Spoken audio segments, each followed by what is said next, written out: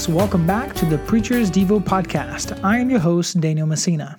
The Preacher's Devo podcast is designed for those seeking some devotional thought on certain biblical truths and doctrines of the faith. Throughout the podcast, I offer an analysis of the content found in the Heidelberg Catechism. I have picked the Heidelberg Catechism for its easy-to-follow structure of 52 Lord's Days. Today we continue on our journey through the Ten Commandments. The Ten Commandments, as they are known, are divided in two main tables. The first table of the law, as it is called, speaks of our relationship with God, and the second table of the law speaks of our relationship with our neighbors. When Jesus was approached by the leaders of his day, he answered it in this manner. What is the greatest commandment, he was asked. And the greatest commandment is that you shall love the Lord your God with all your heart, soul, mind, and strength. And the second one was like it.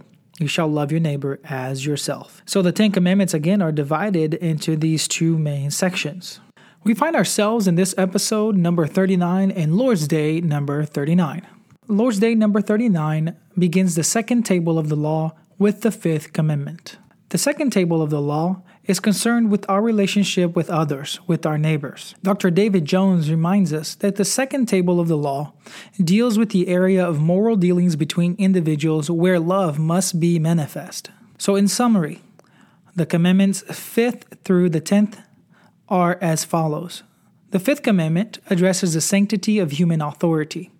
The 6th commandment addresses the sanctity of human life. The 7th commandment addresses the sanctity of relational intimacy. The 8th commandment addresses the sanctity of material stewardship. And the 9th commandment addresses the sanctity of truth, followed by the 10th commandment, which addresses the sanctity of motives. In Lord's Day number 39, we will begin with the 5th commandment, which addresses the sanctity of human authority. The 5th commandment, which is found in Exodus chapter 20, verse 12, and also in Deuteronomy chapter 5, verse 16, states, Honor your father and mother, that your days may be long upon the land which the Lord your God is giving you.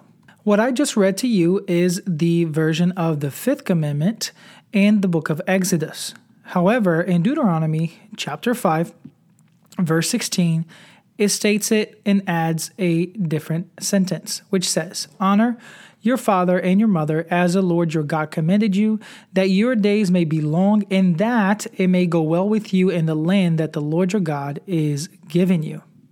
The 5th commandment, as stated in the book of Deuteronomy, addresses the fact that one prospers by obeying his or her parents. In relation to the 5th commandment, Philip Ryken states the following. The relationship between parent and child is the first and primary relationship, the beginning of all human society. Under ordinary circumstances, the first people a child knows are his parents. God intends the family to be our first hospital, first school, first government, first church. If we do not respect authority at home, we will not respect it anywhere. If you are a keen observer of post-Christian, post-modern, secularized society, you know that the nuclear family has been completely dismantled, and therefore this respect for authority within the home has completely diminished in a lot of circles. The 5th commandment was as relevant then as it is now. Lord's Day number 39 only contains one question, just like Lord's Day number 38, and the question is very similar. It says, What does God require in the 5th commandment? The answer given is, that I show all honor, love, and faithfulness to my father and mother, and to all in authority over me, submit myself with due obedience to all their good instruction and correction, and also bear patiently with their infirmities, since it is God's will to govern us by their hand. The Heidelberg Catechism not only encourages us to show honor to our father and mother, but to show love and faithfulness. In the original language, in the Hebrew language of the Old Testament, the author uses the word kavod, which means to honor, also means to add weight or to add glory to parents or to your father and mother. So the word kavod is used, but here the Heidelberg Catechism uses the word love. Because after all, that is what God is after, that we love one another, including our parents, our father and our mother.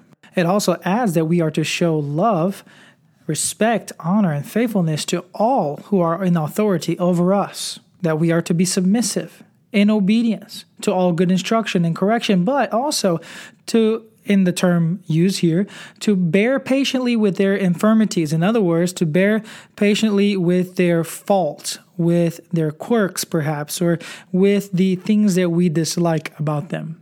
Mainly because, again, it is the Lord's will that they govern over us. So submission to authority is paramount for the life of the Christian. That's why, for instance, Paul says in Ephesians 5:22, "Wives, submit to your husbands as to the Lord."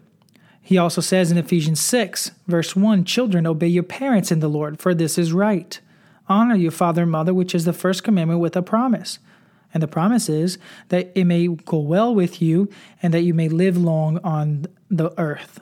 And Colossians chapter 3, verse 20 adds, "Children, obey your parents in all things, for this is well-pleasing to the Lord." We would do well to listen to our parents. Proverbs chapter 1, verse 8 and 9 says, "My son, hear the instruction of your father, and do not forsake the law of your mother, for they will be a graceful ornament on your head and chains about your neck." Proverbs 15:20 says, "A wise son makes a father glad, but a foolish man despises his mother."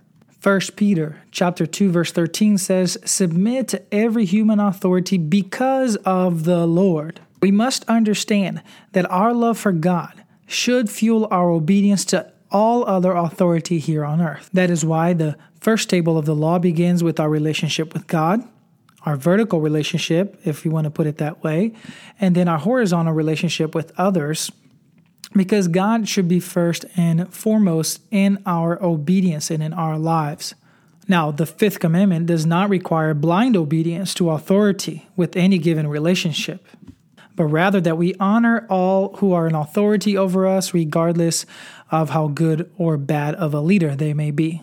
So those who grew up in a home, for instance, that did not have parents who were present and they were authoritative and overbearing, you are still to honor your father and your mother. You, again, are not to do anything contrary to the law of the Lord and contrary to gospel principles. However, you are to honor them by your obedience. In other words, as Dr. Jones says, the authority to which one shows honor is only legitimate as long as it does not cause one to sin or prevent one from righteousness. So one may have to honor an incompetent authority as long as the authority is not leading one into sin, says Dr. Jones. The uniqueness of the fifth commandment lies in the fact that this commandment explicitly states a reward for those who obey, and those who do not obey may have to suffer the consequences. For instance, Romans 13:2 and 7, speaking of our relationship with authority, says, "Therefore, whoever resists the authority resists the ordinance of God, and those who resist will bring judgment on themselves. For rulers are not a terror to good works, but to evil." Do you want to be unafraid of the authority? Well, do what is good, and you will have praise from the same. The issue that we take with authority is that we are not prone towards obedience. Our heart is wicked, and we oftentimes rebel against those who are in authority over us when we disagree with their decisions or positions on certain issues.